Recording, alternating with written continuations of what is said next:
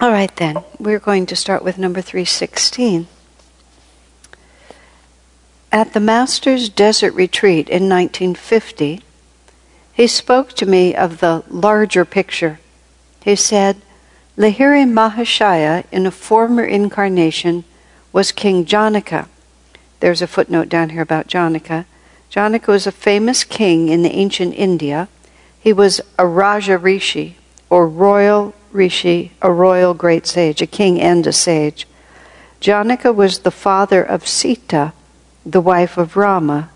Sita is widely known as the heroine of the Ramayana and as the ideal woman.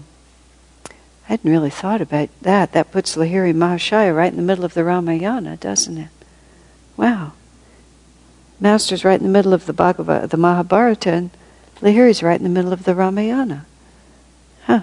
I never put that together before. Okay. That was why he took initiation from Babaji in a golden palace. He had lived in a palace before.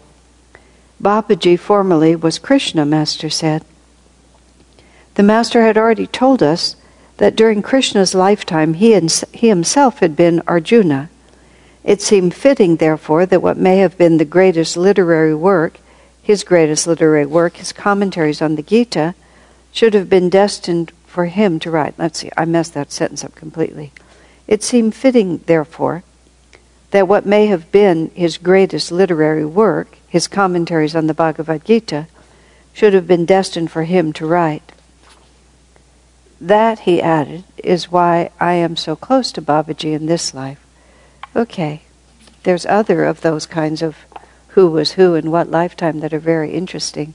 It's that whole train of thinking, which we can take from many different angles, of how many notable historical figures Master said were previous incarnations of people related to our path. Swamiji developed a theory on that, which was that this was just his theory. He never asserted it definitively. I mean, Master said the three wise men were Babaji, Lahiri, and Sri Yukteswar, which leaves open the question of whether Master himself was Jesus, which is always, speculation that people wonder about. He said that Lahiri was also Kabir in a past lifetime, and there's a number of others. Seemingly Adi Shankaracharya was either Sri Yukteswar or Master, more likely Master, and Babaji was the guru of Adi Shankaracharya. It just goes on. And he set up the Badrinath shrine. Now that you think about it, it sort of gets very complicated. Swamiji came up with this theory that maybe our group of masters has been more or less the guiding force for this whole planet for a very long time.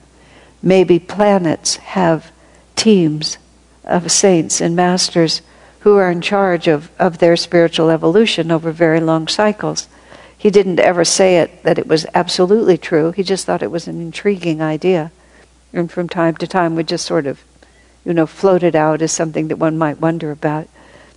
When Master had his great samadhi in August or September, I think it was August of 1948, which was it was August because Swami came in September.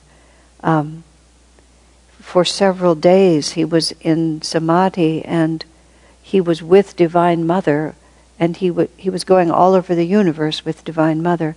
What that actually means in any terms comprehensible to my little brain, I have no idea, but that's what happened.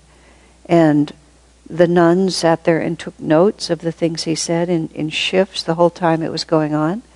And Master also spoke as Divine Mother. He gave both sides of the conversation. He would give his side and then he would give her responses, and they wrote all this down. It's not really been published. It's only included it all in Durga Mata's book. And but part of it was Master said things like, "Oh, so that's how you do it," which you don't know where to put an idea like that. But there was this curiosity that was seemingly being satisfied by Divine Mother revealing the secrets of creation to Master. I can't bring that to any more of a sensible point. However, when Swamiji sort of speculates, well, I wonder how it's really done. I wonder how it's really happening. And in the diaries of Lahiri Mahashaya spent, many years, especially after he retired from his work, where he just sat in the small, very small living room of the house, his family home in Varanasi, and he just sat 24 hours a day meditating there. And he would get up occasionally. He often, would go long periods of time without leaving the room. He rarely left the house, or he'd go out on the little balcony, but he stayed there. But he was meditating very seriously that whole time. And he kept diaries, which have only bits and pieces been translated into English. I think it's just not time yet for them to be universally known. One of the books that's supposedly written off of the diaries is extremely annoying, because you can't tell what's the author's speculation and what's Lahiri's words. It's just it's a very badly done book from the point of view of somebody like us who really wants to read it. But what Lahiri was doing all that time was he was conducting many experiments in his meditation, meditating in many different ways, going into different states of expanded awareness, exploring different avenues of creation. Now, all of it seems, from our, what I can only call actually false understanding of what it means to be an incarnation. If you look at an incarnation like Master, where he had a tremendous amount of outward work to do, or even an incarnation like Swami Kriyananda, where he had tremendous amount of outward work to do, and he actually had to engage in the realities of this planet in order to do the work. He didn't just go like this and have all the money he needed. He had to find people to support him. He had to work hard. He had to start businesses. He had to struggle with people who didn't understand. He had to find ways around government regulations. I mean, everything that human beings had to deal with, he had to deal with all of it. He dealt with it with the energy, with powerful energy and powerful will, but he still had to deal with it. Even his horoscope was inauspicious for a monk, and he went to the trouble to burn the horoscope and put the ashes in a bag and give it to his brother. He had to deal with his father's attachment to him. There were lots and lots of issues. And Swami Kriyananda certainly participated in this world. So there's something that they're doing which we don't really quite understand. Master talked about, when I see that I have to incarnate and I see the personality I have to assume, he says at first it feels like a heavy overcoat on a hot day, but then I get used to it.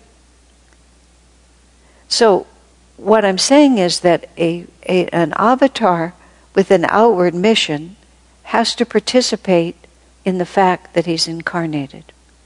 So Lahiri Mahashaya's mission was much more inward. He didn't found organizations or anything like that, although he supported his family and held his job all the way to the point of his pension.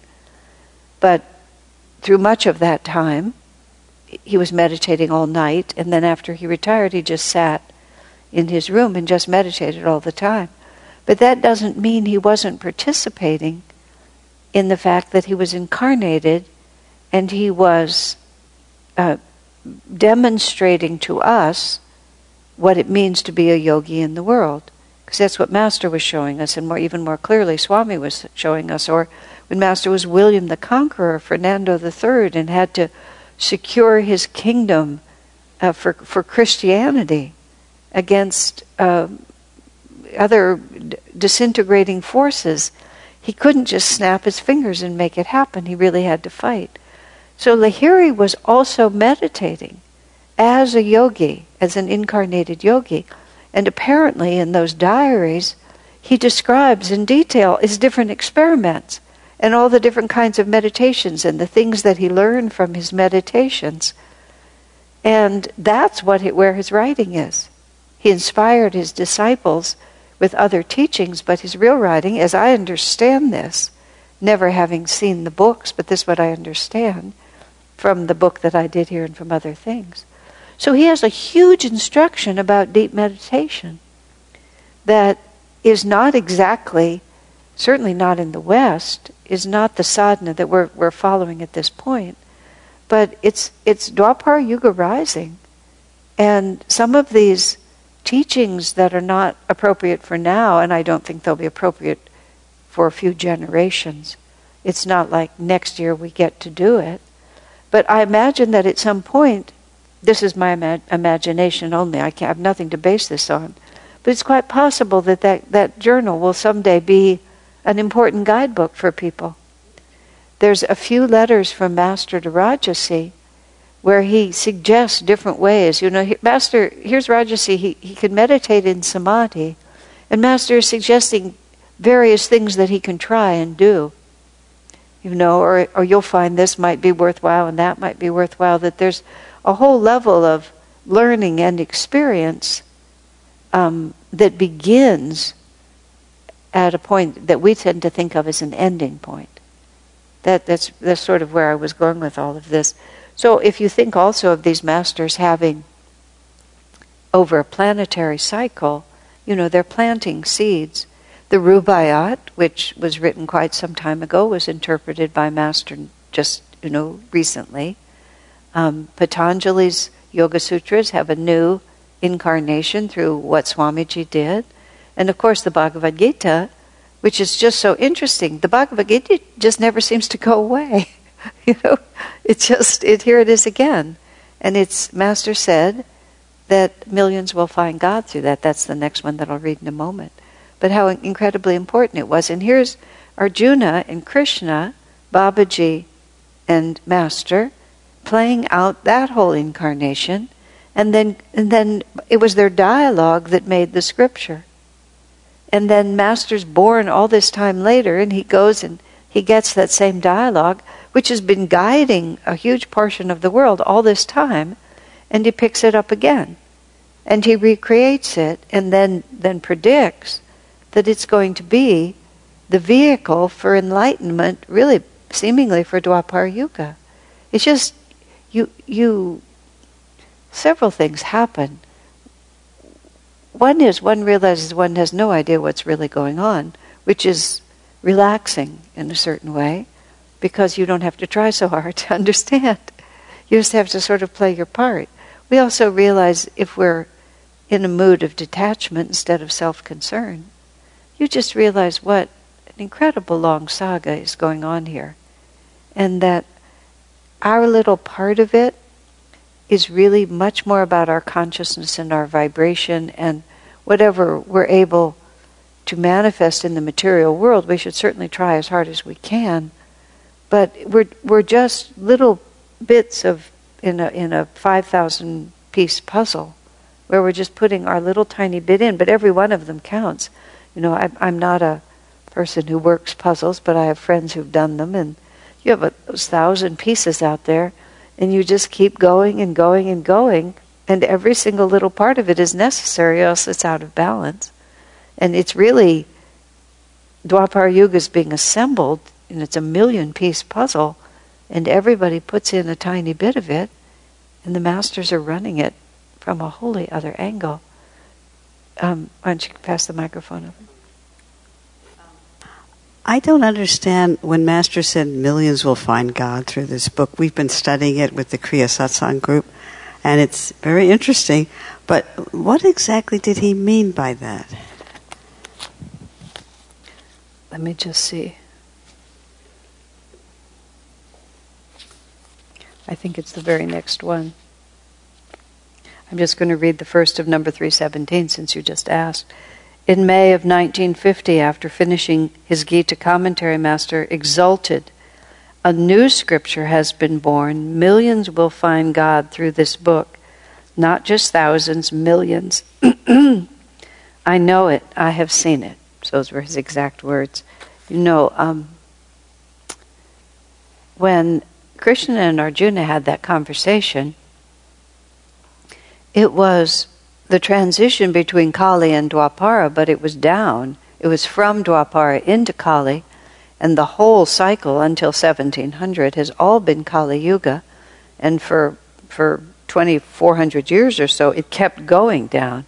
So that scripture was dropped into the mass consciousness, but it was dropped into a very, the lowest in terms of society as a whole, the lowest point of evolution. So society as a whole, its capacity to really understand the Gita as a whole, not just the saints, was extremely limited.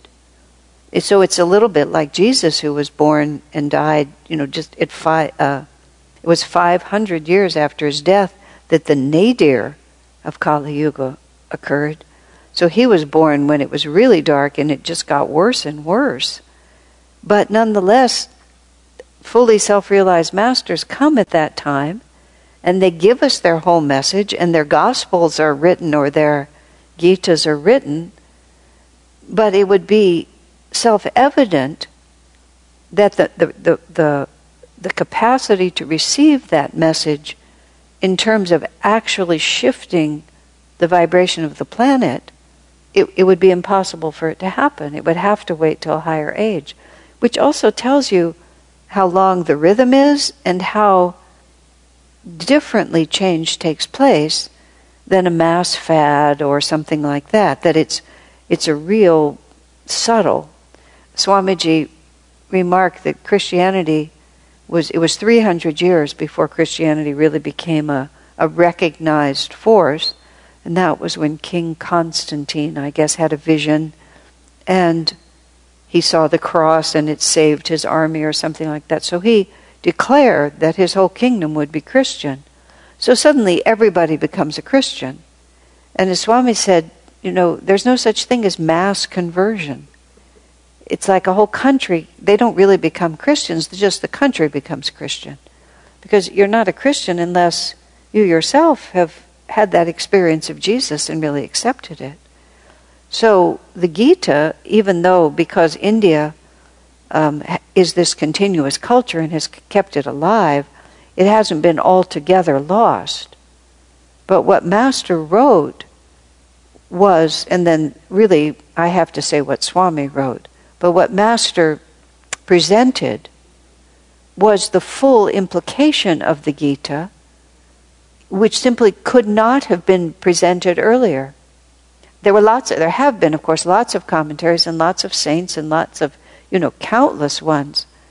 But Master himself said that no one until now has really expressed the totality of what the Gita could express. But of course that isn't because no one could, because all those other avatars and saints and self-realized beings were perfectly capable of understanding it. It was just the planet itself didn't magnetize it, because there was no point in it. It had to be drawn out by the need of those souls who are incarnating and those souls who will incarnate. In the Festival of Light, there's so much in the Festival of Light. A prayer of love went up from earth and you responded. And what you have to realize is that unless that prayer goes out to the infinite, there's no magnetism to draw. It's not like God, takes form to impose himself on people and whip us into shape. It's a response from the divine, because there's a receptivity to greater understanding, and whether that is society as a whole that needs redirecting, or enough of us praying. Swamiji wrote a little pamphlet called A New Dispensation. He wrote that back in the early 80s, but it was when enough people pray sincerely enough, is how he put it, it draws from the divine a special ray of grace. And so somehow or another, there's a huge tradition among that the Essene community, was praying for the Messiah and was preparing itself for the coming of the Messiah, and knew that the Messiah was going to be born, because they were the most enlightened remnant from a higher age. As society had gone from Dwapara, even from higher than that, a remnant, just like in the Himalayas, a remnant of pure self-realization, Sanatana Dharma, has always existed even when the planet got really dark. And a tremendous amount of the power and wisdom of India was just taken up to the mountains and held there by the masters until it was time to send Lahiri back, to do it. That's the story. So the Essenes held and became more and more of a secret society within an increasingly corrupt priesthood in the Jewish tradition. The Essenes were the true, and they had this unbroken lineage. This is semi-historical. I mean, this is intuitively revealed from sources that I believe to be true, and just it makes sense. And so they had this unbroken lineage that told them that where they had much more knowledge, a true understanding than the society around them, and they had to be secret because the powers that be did not respect them, and they had to be careful in that time. But they knew Jesus was coming, and they were ready for him, and they stood by him, and they were his people. Just like a lot of us incarnated to help Swami, and a certain number of people incarnated to help Master, and some of the people who incarnated to help Master were his boyhood friends. It's just like the people are there, and in Jesus' life, his cousins were also part of his story. Maybe his brother. It depends on whether you believe that he had brothers or not, and so on. But so let me just go back to where I was. So there has to be a call, and even we say a prayer. It goes up in wordless yearning, a prayer for redemption. We say in this festival of light, the sun, the moon, the stars, and from the hearts of mankind everywhere, goes up in wordless yearning, a prayer for redemption. And then later a prayer of love went up from earth, and you responded. A ray of your light flashed out from the heart of infinity, burst downward through night skies of consciousness, and was born on earth for the redemption of mankind. Your chosen people have always been those of every race and nation who choose thee. There's just tremendous, tremendous teaching in that. And also, it's not only cosmic, it's also individual. That's how it happens. We pray, and God comes. And if we don't call him, he doesn't manifest himself to us. He's always there, but we can't see him, because he doesn't impose. So, now coming back to the Gita, so we have this, Krishna incarnating at that transition to prepare the world for this shift. And when you read the whole Mahabharata, there are these wonderful dramatic moments where, Krishna does things that are considered dishonorable and against Dharma. He holds, Arjuna has made an impulsive vow that says if he doesn't slay a certain warrior by the time the sun goes down, then he's going to kill himself. And the hour is coming, and then the news goes out. This is the Mahabharata story. The news goes out, so the other side takes that warrior and they protect him. And it looks like Arjuna is not going to be able to kill him before the sun goes down, and then he's going to have to keep his word and take his own life. So Krishna plays a trick. Everybody thinks the sun is going down, but Krishna makes it seem as though the sun has gone down. I believe he blocks it with a cloud, and then everyone thinks it's sunk behind the horizon. He blocks it with a cloud, holds it in the sky. Everybody thinks, well, Arjuna didn't do it. And up until then, in Dwapara Yuga, honor was everything. So here's honor that he said he was going to do it. He didn't. Arjuna's going to die. It's all going to be great. The guy lets down his guard. And then Krishna says, now, kill him now. And because Arjuna's the disciple of Krishna, he goes and kills him. But it's a terrible, dishonorable thing to have done. But Krishna said, evil is in the ascendant. You have to take a little bit of evil yourself in order to win now. We just can't play by the same rules. And it's just a huge scandal. The second one is Yudhishthira, who's the eldest of the Pandavas, and is so pure that his chariot rides a few inches off the ground. That's how they describe him. And his guru, Drona, is also just too powerful to defeat. And so Krishna says, we're never going to be able to defeat Drona unless he himself decides, to give up. And his son was Ashwatthama, and Ashwatthama he was very attached to. So Krishna makes Arjuna, Yudhishthira, go to Drona and say Ashwatthama is dead. This is a lie.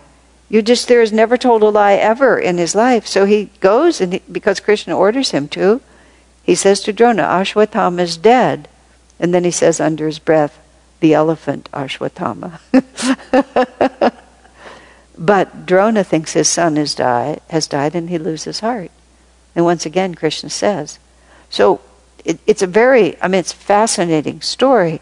But just as Master is making a transition for us up into Dwapara Yuga by being much more explicit and much more all-inclusive and bringing East and West together and bringing spirituality into the marketplace and making communities that are not just for renunciates, just all the things that we're doing, all of us are doing, making Kriya widely acceptable to everyone.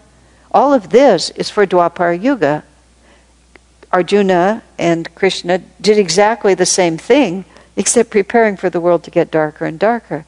The Mahabharata and the Ramayana were specifically written because the age would become so dark. Nobody could understand anything directly. The only way that truth could be preserved was through stories. So they converted these into these wonderful tales, and all through Kali Yuga, they were storytellers. And if you grew up in India at that time, and I don't know, you might be too young for it, but even a friend of mine who's not quite my own age, but he just grew up on these stories, and it was so interesting to me. A very good friend. He very westernized, extremely competent in the modern world, very successful entrepreneur in his own business. But when he starts talking about the characters in those epics, it's like he's talking about his neighbors. It's just like it's reality to him.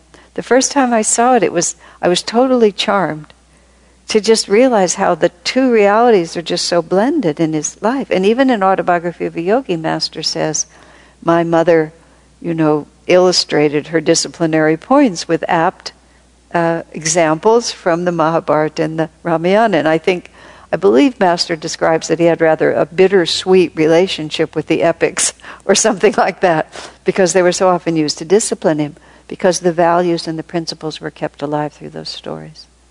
I'll go one step further. I was there's this temple outside of Delhi.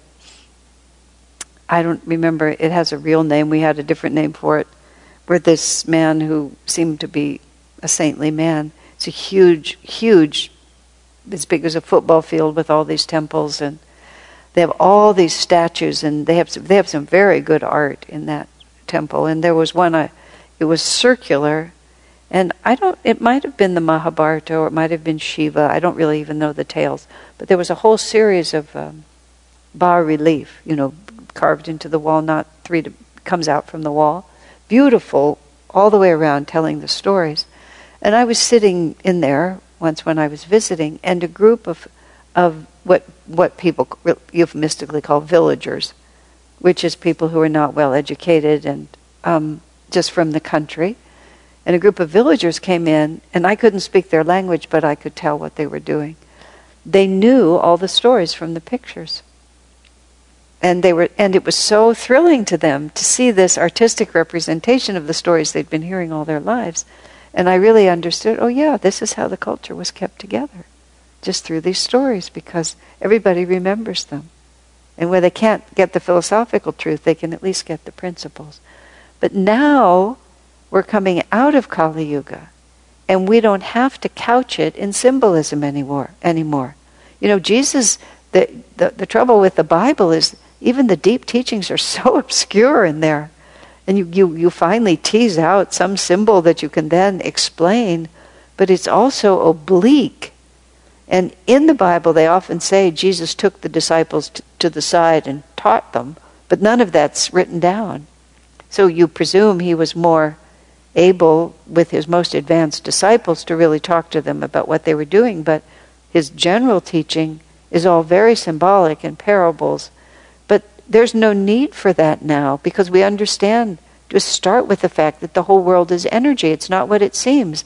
The physicists are just, going great guns with all of these theories that are really the scientific side of Vedanta, of what the sages have been saying forever. It's really not there. It's just manifested from somewhere else. Don't ask me, I don't know how to do it. I was with Anand Stickney, who's one of the leaders in Assisi. He was in India for a while. He actually he lived like 25 years in Italy illegally, and then finally his wife Kirtani got legal status, which gave him legal status. But just before she got it, he got caught. He left the country. He left the country through Switzerland, which they never did, because Switzerland notices. They always left through Italy, so they didn't notice. So he got exiled from Italy for about 3 months while his wife straightened it out. So he was in India living with Swami, and I was over there visiting, and we were doing. We did a class together, and he got up there. He gave his whole class on the atom. It was very interesting. I think we might have even been talking about Kriya. I'm not sure what we were teaching. His whole class was on the atom. It was fascinating. When it was my turn, I stood up and I said, I have never thought about the atom, not even once. This is more. I've heard the word atom more times, in this last half an hour than I've ever heard it in my life. But he was seeing the whole spiritual path. I don't remember anything he said now, but it was interesting at the time. But that's what the physicists are doing. So it's not even coming from religion. It's just coming. Science is just the exploration of that which is actually another definition of Sanatana Dharma, that which is. They haven't quite gotten to the point where they see all the implications. Well, that's not true. Some of them are seeing the implications. If this is all true, then the nature of humanity, the nature of life, the nature of death, it's all different than people have been saying it. It's where Stephen Hawking was going. If time can go forward, why can't time go backward? I don't understand it when he says it, but I understand it when Master says it. So all of that is to say that the Gita that was planted at that transition is now actually going to come into its own culturally. Swami often comments that Master's teachings, the teachings of Master of self-realization, will come to define society in the same way that large parts of the world have been defined by Buddhist philosophy, and large portions are defined by Christian philosophy. And it's not even that everybody is a Christian or not, it's just those principles are basically the guiding principles. And Master Swamiji says that self-realization will become just the way people think. Well, how is that going to happen? It has to be articulated in this causal, astral, physical. Things have to start with ideas. People have to get the ideas. They have to understand them properly. A few people, and then it begins to filter down. If the causal level is not clear, then everything else that follows is also confused, which is why I believe last week I was suggesting to you to put out the effort to try to get clear on the really the simplest principles, so we don't get confused. Otherwise, everything is muddled after that. So the Bhagavad Gita is going to gradually, just like, well, think about the Bible. I mean, the Bible was written, and for a long time it was held by the church. And then there was this period of time, it was around the time of, I guess, Henry VIII, who was the one who, wasn't he the one who took England away from the Catholics so he could have all the wives he wanted, or whatever the deal was. But what was also happening at the same time is that the Bible had been translated into English, and it was being printed and distributed. And it was a huge thing. You were a heretic for doing that. But what was happening was the Bible was coming into people's hands. Prior to that, only the priests could read it, only the priests had it. It was in Latin. And if you weren't educated, so the only way you knew what was in it was when the priest told you. But you see what that does in terms of power and other things. But when they translated it into the vernacular, whatever that was, and printed it and handed it to you, then all of a sudden you were you could make up your own mind. And then gradually over time, I mean, think how many Bibles are distributed in the world and how many people read or can read the Bible. There was a time, not anymore, when every hotel room, remember? You'd open the drawer and there was a Bible in the drawer there. It was the mission of some society to put a Bible in every hotel room. And so it was a common thing. Oh yeah, there's a Bible. You'd open the drawer and there was a Bible if you wanted one. But see how just all pervasive that was? In the beginning was the Word, and the Word was with God, and the Word was God. I mean, people just have these things in their mind. And millions doesn't even begin to describe how many people have been awakened and influenced by it. So therefore, this is what Master is saying about what he wrote, because for the first time, and I don't think it's in this particular. No, he does talk about it. Let me just read the rest of it. Master says, now I appreciate why my Guru, Sri Yukteswar, would never let me read other Gita commentaries. He didn't want me to be influenced by the ideas of others. Instead, what I did was tune into Vyasa, the author of the Gita, and ask him to dictate it through me. That's no mean promise. It was inspiring to watch how he dictated. He would gaze up into the spiritual eye, go deep within, and then only begin speaking. Master continued, other Gita interpretations are not fully rounded, as scriptures ought to be. Even Swami Shankaracharya's commentaries were one-sided in the sense that they completely rejected duality, though duality for people living in the world is a daily reality. That is why Krishna says in the Gita that the path of yoga is higher than the path of wisdom, which Shankaracharya taught. The path of yoga accepts actual human realities and works with them as they are, instead of dismissing them as non-existent. They are illusory, certainly, but for all that, duality exists as a dream exists. It just isn't what it appears to be. Oh my God. Okay, but I mean, there you have it. It's like even Shankaracharya, who was master himself for Sri Yukteswar apparently, only talked about it from one angle because it wasn't time. I mean, and here he goes to Babaji and assumes that he's just going to take up his residence there in the Himalayas. It's like he has a wife and a family, but who cares? He's found his guru, he's lived with his guru in the Himalayas. Here, seize your blanket, here's your water pot, I've kept it all for you. So here his natural thought is that, my life in the world of duality is over. Why would I go back? But Babaji says, no, actually you have to go back. It was no accident that we didn't meet until you were fully engaged in the illusory world, which isn't what it seems, but nonetheless is something. And then Master is inspired to take the scripture and show how you can live in the illusory world and use it to find a greater reality.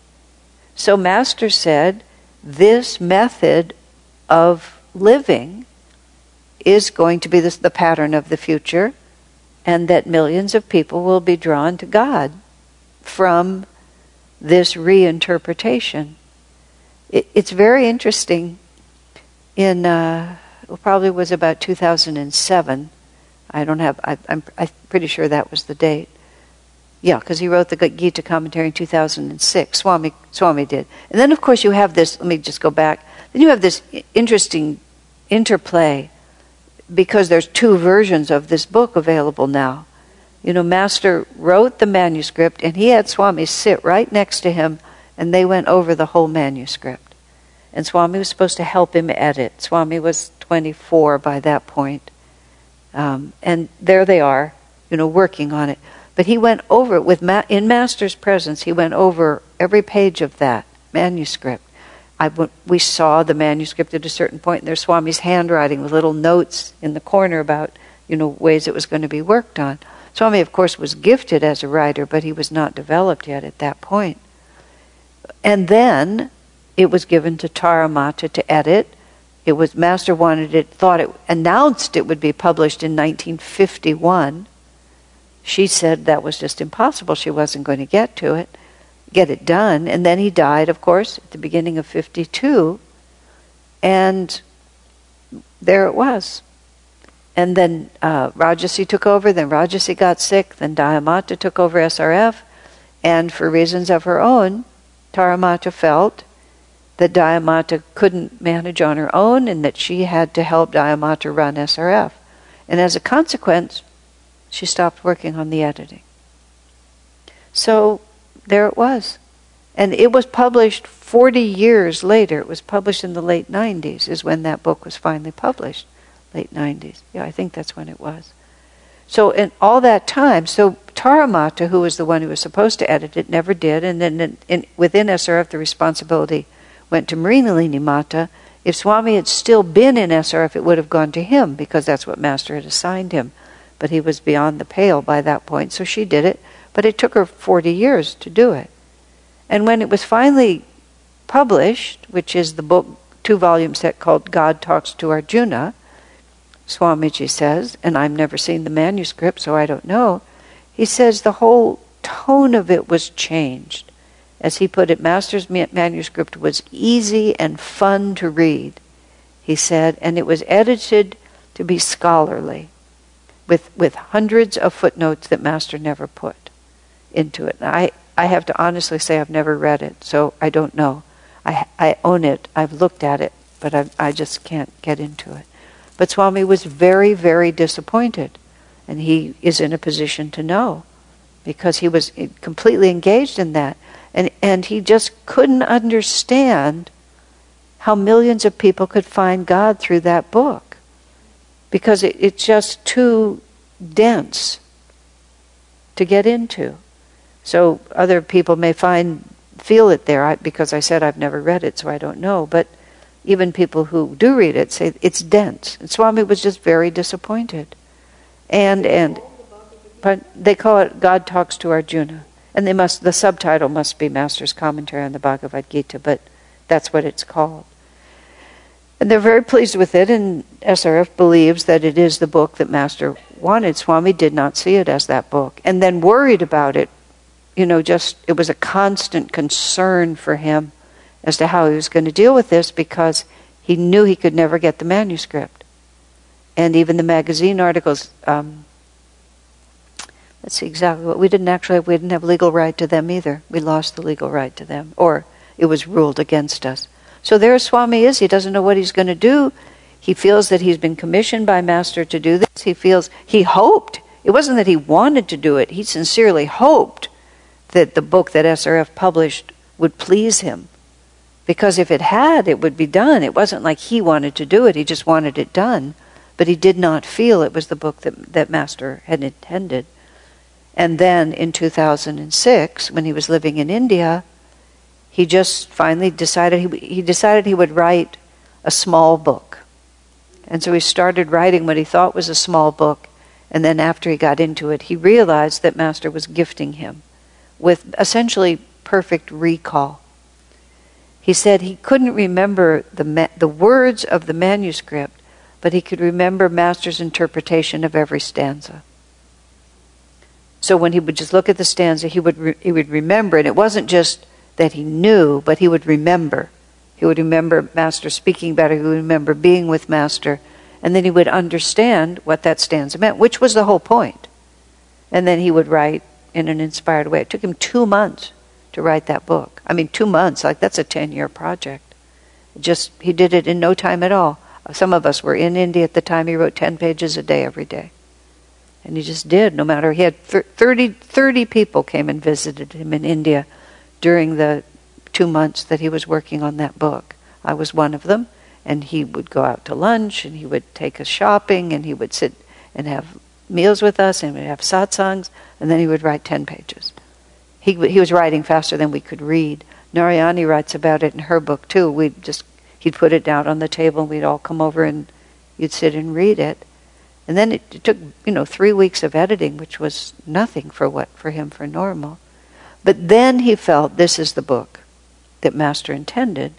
Now, I put all that in, and now I'll go back. In 2007, Mr. Karthikeyan, who used to be the head of what is the equivalent of the FBI in India, he was a very high-level government figure.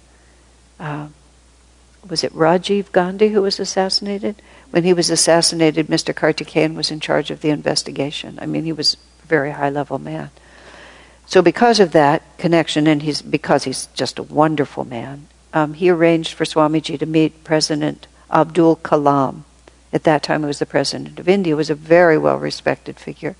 And because President Kalam was interested in education, Swami took the opportunity to write up a prospectus and a curriculum for what he called the Living Wisdom, the Yoga Institute of Living Wisdom. And it was a college curriculum, the idea of starting a college level with a curriculum, and he charted out all the different subjects that you would teach in a normal college curriculum, and in many cases briefly summarized how you would approach it, and then listed writings of Master and his own books that could be used for that. It's a marvelous document, and it is essentially, it's the curriculum for Dwapara Yuga. It's like, if we're all going to be raised up as citizens of Dwapara Yuga, this is how and what we study. Now, this is all coming back to the Gita, because in that document, Swamiji writes, now that the Gita commentary has been written and published, he said this whole curriculum is possible because the Gita commentary is the hub of the wheel. And every other subject can now be understood, because once you understand what the Gita intended, then you can study chemistry, and you can study astronomy, and you can study theater, and you can study English, and you can study all these things, because the hub of the wheel is the Gita commentary. And what they're doing in India now, as I understand, with the Indira Institute, which many of you have heard about, which is the woman who's the real inspiration behind it. I may have it confused a little bit, but as I understand it, it came to her that, of course, the Gita is the center of the project, and she only, either she didn't remember or she hadn't yet read that that's exactly how Swami put it. That it was just, that's exactly right. Now that's really quite a statement, that all of this study can be done because it all hangs together once you understand the Gita. And see, the difference between the Gita and the New Testament, even in Kali Yuga descending, is that it's explicit. The poor Christians, God bless them, and Jesus himself, they have to, there's so many things they can't answer because they just got caught in these strange theological impossibilities. You know, Jesus said, I am the only Son of God. No one comes unto the Father except through me. I am the way, the truth, and the light, or whatever he phrased it. And as I was saying on Sunday yesterday, or the day before, it's all about the pronoun I.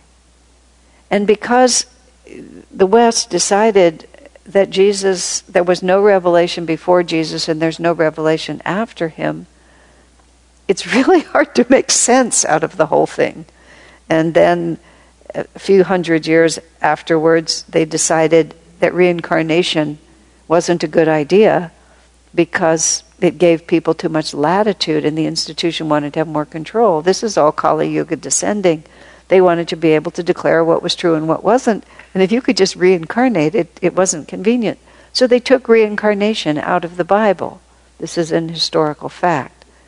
And so now you don't have reincarnation. Be ye therefore perfect, even as your Father in heaven is perfect. As ye sow, so shall ye reap. He who lives by the sword will die by the sword. Well, it doesn't make any sense unless you have reincarnation. And then Jesus had to be this just thing that happened. There's no context for avatars descending and souls attaining self-realization and returning as self-realized masters. Christianity and Judaism both, they're just stranded out there because they've taken these core concepts away. But the Gita's got them all. Arjuna objects to killing his relatives, and Krishna says, you think they die. They don't really die. They just take off their bodies. You see them fall. I see them rise. I've had countless lives. I remember them all. You just don't remember them. Whenever virtue declines and vice predominates, I, the infinite Lord, take visible form. I mean, just there you have it. And then all of a sudden, the whole story makes sense. And even Jesus' life makes sense all of a sudden, once you can extricate it from the institutional imperatives that have just paralyzed it. Okay, but all of that, sure, millions are going to find God. Because through this book, these ideas will begin to permeate out into society, and the book itself may become like the Bible, and everybody knows it, and many people study and read it.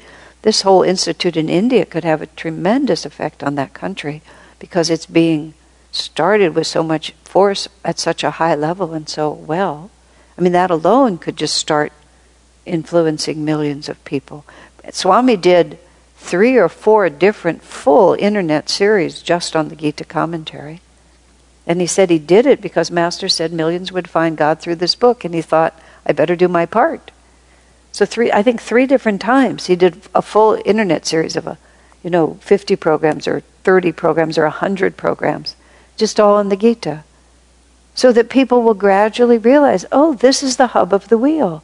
Once I have all of this clear, then I know how to live.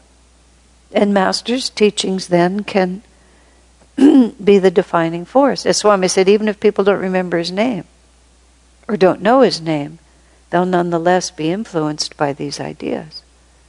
So we have to just step aside. And you also have to realize it's all happening on the causal level first, then the astral, then the material. We think that how many copies of this book can be sold and who's going to read them. But what we're really doing is we're launching ideas that inspire energy that finally result in change. And of course, writing the book is part of it. But that's how it all happens. Well, that was interesting. Good question, Sarah. Yeah, okay. It happens to be, oddly enough, right where we are in the book. I was thinking of it. Oh, is it on? Yeah, I was thinking of it as a short-term thing. Now, this is not going to be a long-term thing. Oh, no. I mean, but our lives aren't short-term. The little bit of experience that we have right here, when we stand back and look at it, we realize, we're just, it's 3 pieces of the puzzle of our particular thing, and we laid them in. And oh, look, we got all 3 of those pieces in, so now we'll work on the other 4,716, But nonetheless, they're all there. And we'll just put them all in. And they loom so large in the moment, but they're not. Let's take a little break. So I was wondering about a parallel between Gita and the New Testament or Bible. It was about the fact when Jesus talks about himself and uses the pronoun I as the way to the truth and the light and realization of God and 100 things. Krishna says such things in Bhagavad Gita as well. He says exactly the same, right. And so, I was just thinking that at least in this one respect, if it is not helpful in New Testament, it is not also helpful in Bhagavad Gita as well. No, go ahead. Because, so when he says that I am the beginning of the beginning and I am the end of the end, and I am the spirit in all living beings, and I'm the best in this and I'm the best in that, and he goes on describing himself for a chapter or 2 in Bhagavad Gita. So he is essentially, this can easily be construed as Krishna as a person, which a lot of people also worship as a god rather than a self-realized example that could be followed. Well, it's all of the things are true. It doesn't parse apart quite as neatly as you're doing it, but so the question is. So the question is. So is it like, why did these guys make it hard for us by using the pronoun I? Yeah, They don't make it hard for us. It's exactly the right pronoun. It's exactly the right teaching. And Jesus was perfectly clear. It wasn't Jesus who wasn't clear, and it wasn't even necessarily his disciples who didn't get it. It's subsequent generation of church people who begin to change it.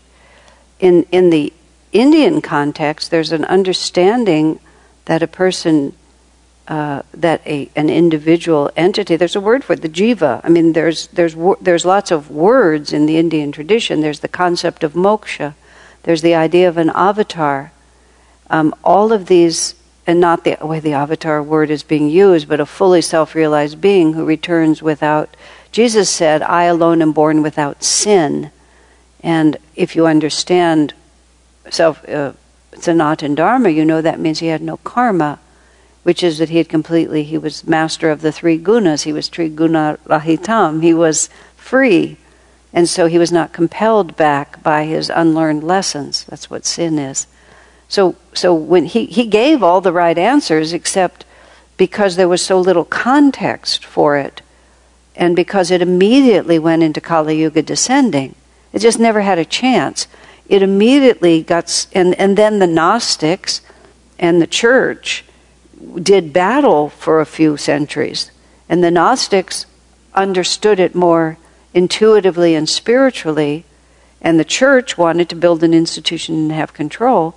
And eventually the church wiped out the Gnostics, obliterated their reality from history, declared that they were all heretics, although Swami said some of them were wacky, but some of them were also good, that they just obliterated them. And so most people don't even know it ever happened. They just think, see, the church tells you what you're supposed to think, that they are an unbroken, unwavering, absolutely true line from Peter right to the present Pope. And they've got it absolutely right, which, excuse me, is exactly what SRF says. You know, the president of SRF knows what Master wants. I was with him. Don't you think I ought to know this is what it is? And everything is according to the blueprint. It's just like, among the other reasons why I become impatient with SRF is it's so unoriginal. It's just Catholic Church just right down the middle of that same road, because it's a karmic inclination. And, you know, we at Ananda always just figured we're going to win this time. Last time as Gnostics we lost, but this time we're going to win. Swami was by no means sanguine about it. He thought that the karmic forces are much more powerful than that. It's not just we just want it to be this way, so it's going to be this way. This inclination to formalize it, to dogmatize it, to make it like this, to make it secure, this is what we are. I mean, it's very popular. Human nature loves that. So often at Ananda, people will want me to tell them how it is. And I have to say, no answer like that. Like, it just depends on you. It depends on the people. It depends on the circumstance. There's no dogma. There are principles that you can intuit very clearly. But there's no dogma. Swami described the, quote, blueprint in the ether, which SRF acts like it's a 200-year detailed business plan. He said is actually a vibration. And what we do is we attune ourselves to that vibration. And that's what the blueprint is. And whatever is in tune with that vibration, that's how we tell. It's not a question of this is what's going to happen now and this now. Now, going back to the I, but I is exactly the right word, because the entire question of the spiritual path, and there's whole lineages, that the whole question is, who am I? And you just keep answering that question, who am I? And you answer it on a more and more and more subtle level until finally, I am infinite. I am one with spirit. You know, I am God. Although it's a little dangerous to say that. Master suggests we say God has become me rather than I have become God, because if the I is still a little dicey about who it is, that can get a little goofy. But they use that pronoun precisely because it's the roadmap. I am the beginning, I am the end. That which I do, ye shall do, in greater things. I and my Father are one. If you have seen me, you have seen the Father. He's telling us the truth. It's just that we have to understand it with something bigger than the egoic self. And the fact that people haven't doesn't mean that the truth is wrong. There is no clearer, better way to say it. And so it's magnificent, really. And what's happening now is that Master had a dual assignment from Babaji, which is to bring back the original teachings of Jesus, what he actually taught. The light on the high altar of my church is growing dim, though still lit on lower altars of good works. The noble taper of inner communion with the Lord burns low and is ill-attended. Let us together, united by Christ's love, set lights ablaze on that high altar once again. Thus a new ray of light was sent to earth through the great masters of our path. And Jesus is part of our lineage. And Jesus planted it, and it saves civilization. And Swamiji and Master incarnated a couple of times to keep Christianity from being obliterated by other forces, so that now it can come up in the right way. I love these stories. I mean, who could make this up? It's just so magnificent. And it's not really a question of our line of gurus, although we're part of it. It's light. It's just bearing the light. Just being carrying forward these wonderful ideas. Because people love Jesus, and Jesus touches the lives of people and makes people saints yesterday and tomorrow. I mean, there's a real power there, even in the midst of all of it, because the dogma is just the dogma, but Jesus stands completely apart from the dogma. Churchianity versus Christianity. And for reasons, who knows, but if in fact Jesus and Master Master was Jesus, and you have all the other gurus coming to pay him homage in the cradle, you sort of wonder, as Swami said, where was Master in that story? Because all his other people are there. But it's like they just keep taking care of this planet. This is back to where I was at the beginning. Fascinating. And now East and West, which is Christianity, and because the original teachings of Jesus are also Judaism. So, my Jewish circle wants to know why we don't always go back to Judaism. Because if we go back to Jesus, we've gone back to Judaism. We're pulling Judaism. Christianity never existed. Everyone in it was Jewish, he was Jewish, and that none of them ever stopped being Jewish, except when the synagogues kicked them out. And then they had to go find somebody who would listen, and then gradually it became something else. But really, that wasn't Jesus' fault or any of the apostles.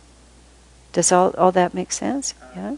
Yes, I think it makes sense, and sort of it also connects that probably when these teachings were delivered the first time in Bhagavad Gita, and Master had to reincarnate just to clarify, so that the first time around maybe you guys did not get it. So here is the detailed footnote on this, that this is what I really meant. It's also true, but it served.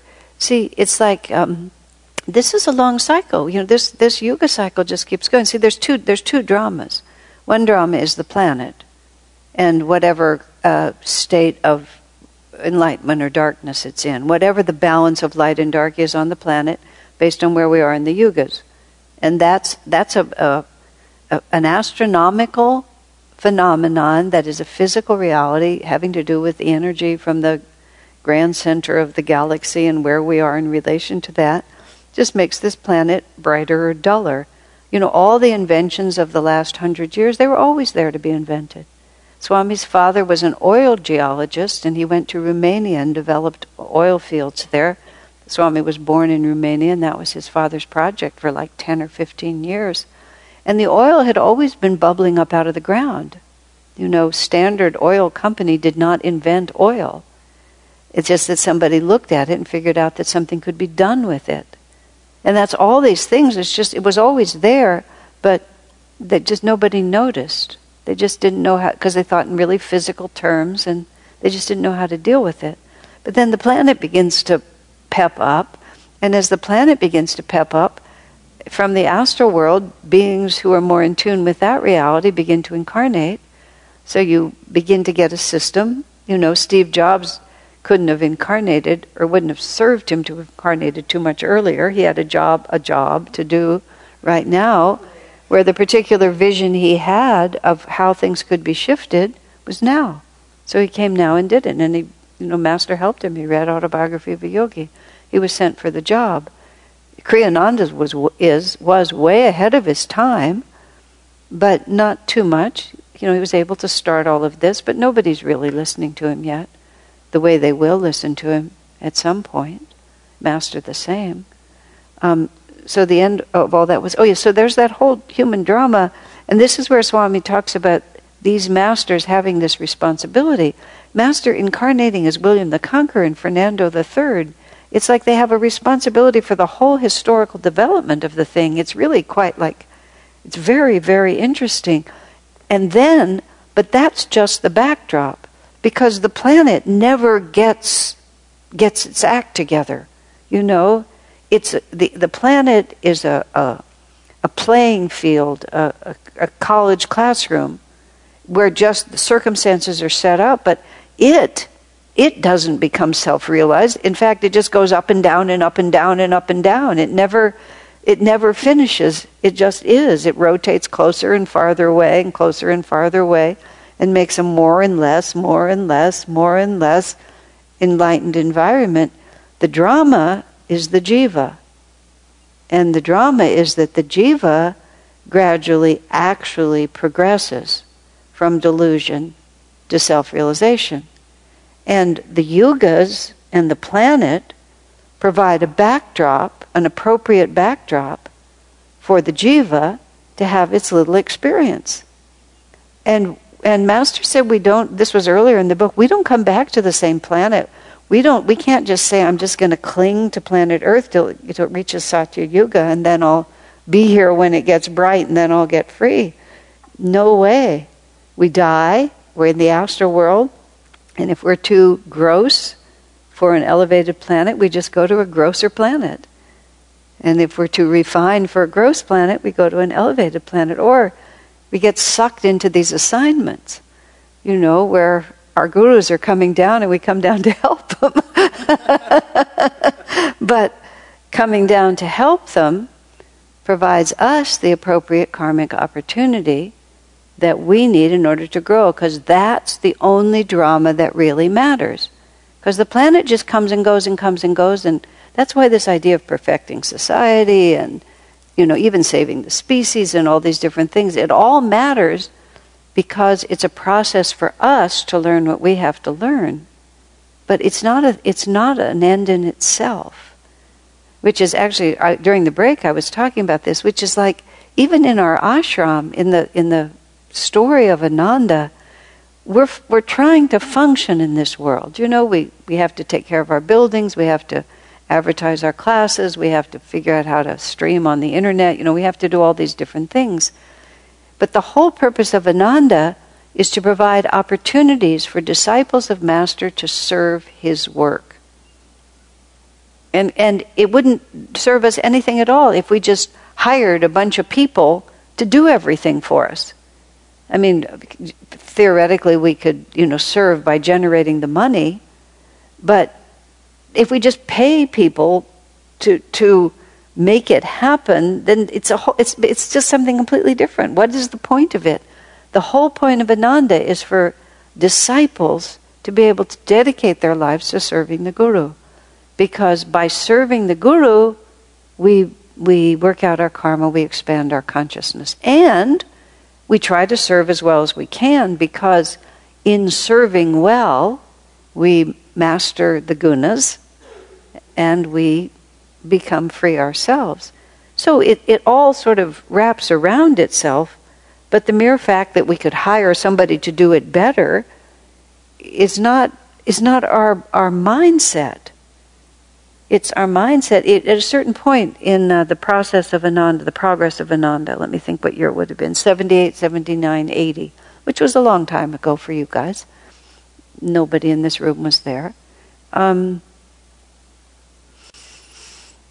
Swamiji started, after Ananda village burned in 1976, he started this huge outward thrust. And for the next 3 or 4 or 5 years, he was away from what we called Ananda, which was Ananda village.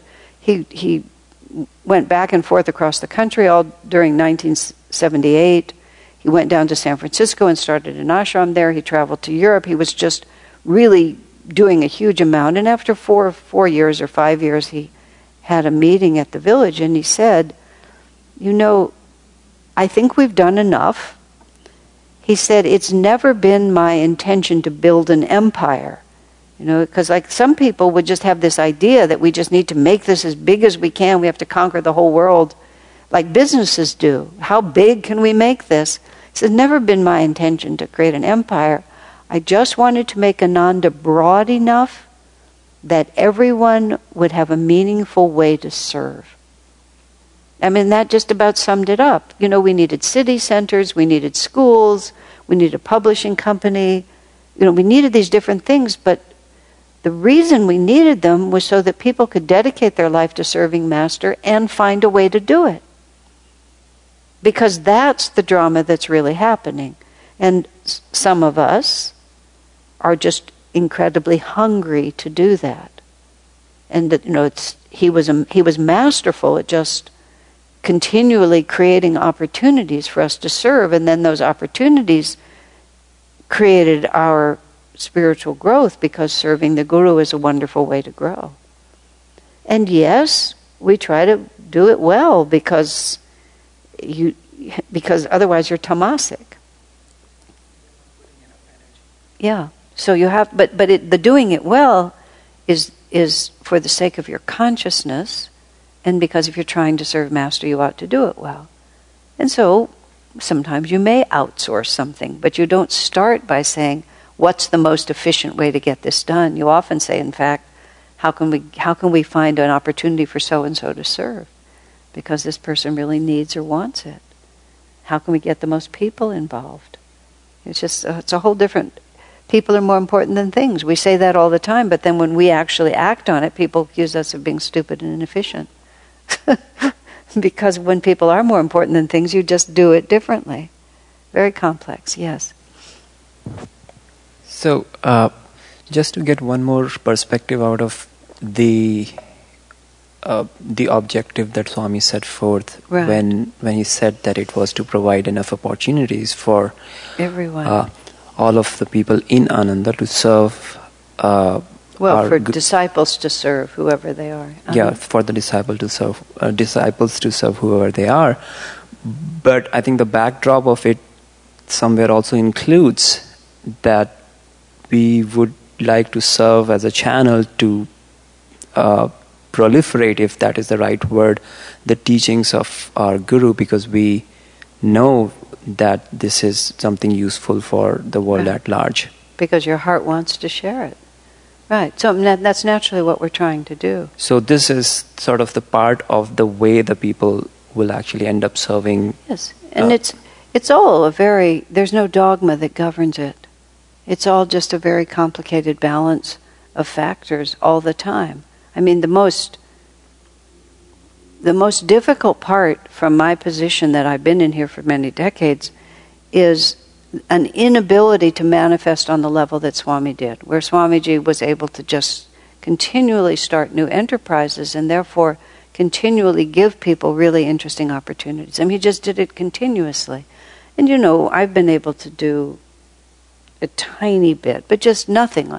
But it's made me very sad, because if it was possible to manifest more, then more people would be able to be in the story, and we haven't been able to open as many doors as I would like. It's just the way it is. A person can't be more than they are, but I wished I had been able to, and I strive to be better at it. It just wasn't my karma. I mean, does that make sense? Yes, it does. Yeah. So here we are, and it's a new generation. It's a new era. Everything is different. The way I grew up is, I'm really, the way I grew up doesn't exist, spiritually speaking. It's just a whole new story, and so I watch with interest the future careers of many of my Guru Bhais to just see how it is actually going to show, because it's just a different reality now. So we have to think of it in terms of principles, not in terms of what did we do and therefore that's how it has to be done. But what's the principle? The principle is it's enormous. To serve the Guru is an enormous spiritual opportunity that should be extended to as many disciples as will embrace it. An opportunity should not be squandered merely because it would be more efficient to hire somebody else to do it. Of course, if there's no one to do it, if it's the right way, that there's no dogma. But serving the Guru and the Guru's work is a huge part of being on the path, and it's a huge part of what makes Ananda what it is. I mean, in SRF you can't serve very much. When I was there, I used them as a contrast, just because they are the contrast. On one occasion when I went down there, I was actually going down there carrying it was a direct action that we were doing, and so I spent a Sunday morning standing in the parking lot of one of the SRF churches with one of the SRF volunteers, whose service to the Guru is every Sunday he helps the cars park for like 3 hours there. But he's so loyal to it, and it's so important to him, because it's the only opportunity he has. And if you're not a monk or a nun, you're not allowed to teach. So, it's just the way they're set up. So the opportunities for really meaningful work are quite limited. And Swami describes at different times, one of the things that Ananda offers, in contrast to SRF, he just says this very calmly and objectively, is that there's more opportunity for individual service at Ananda than there is in SRF because of their monastic definition. If you're not inside that monastery, it's much harder to be hands-on with it. So, okay? Is there anything more about any of that? Did you have anything to say? Okay, I galloped past it. Okay, I'm going to be here next week. Then I'm going to be gone for 2 weeks. I'm taking a trip I'm going to go back to Israel, and I'm also going to go to Italy. So I'll be gone for about 2.5 weeks, but I'll just miss 2 Tuesdays is what my plan is. Next week, yes, 2 weeks off. Okay? I intend to, but you can say goodbye to me next week, because I'm leaving Wednesday morning a week. Okay? Oh, yes. We did 2. We did 3:16 and 3:17. Thank you.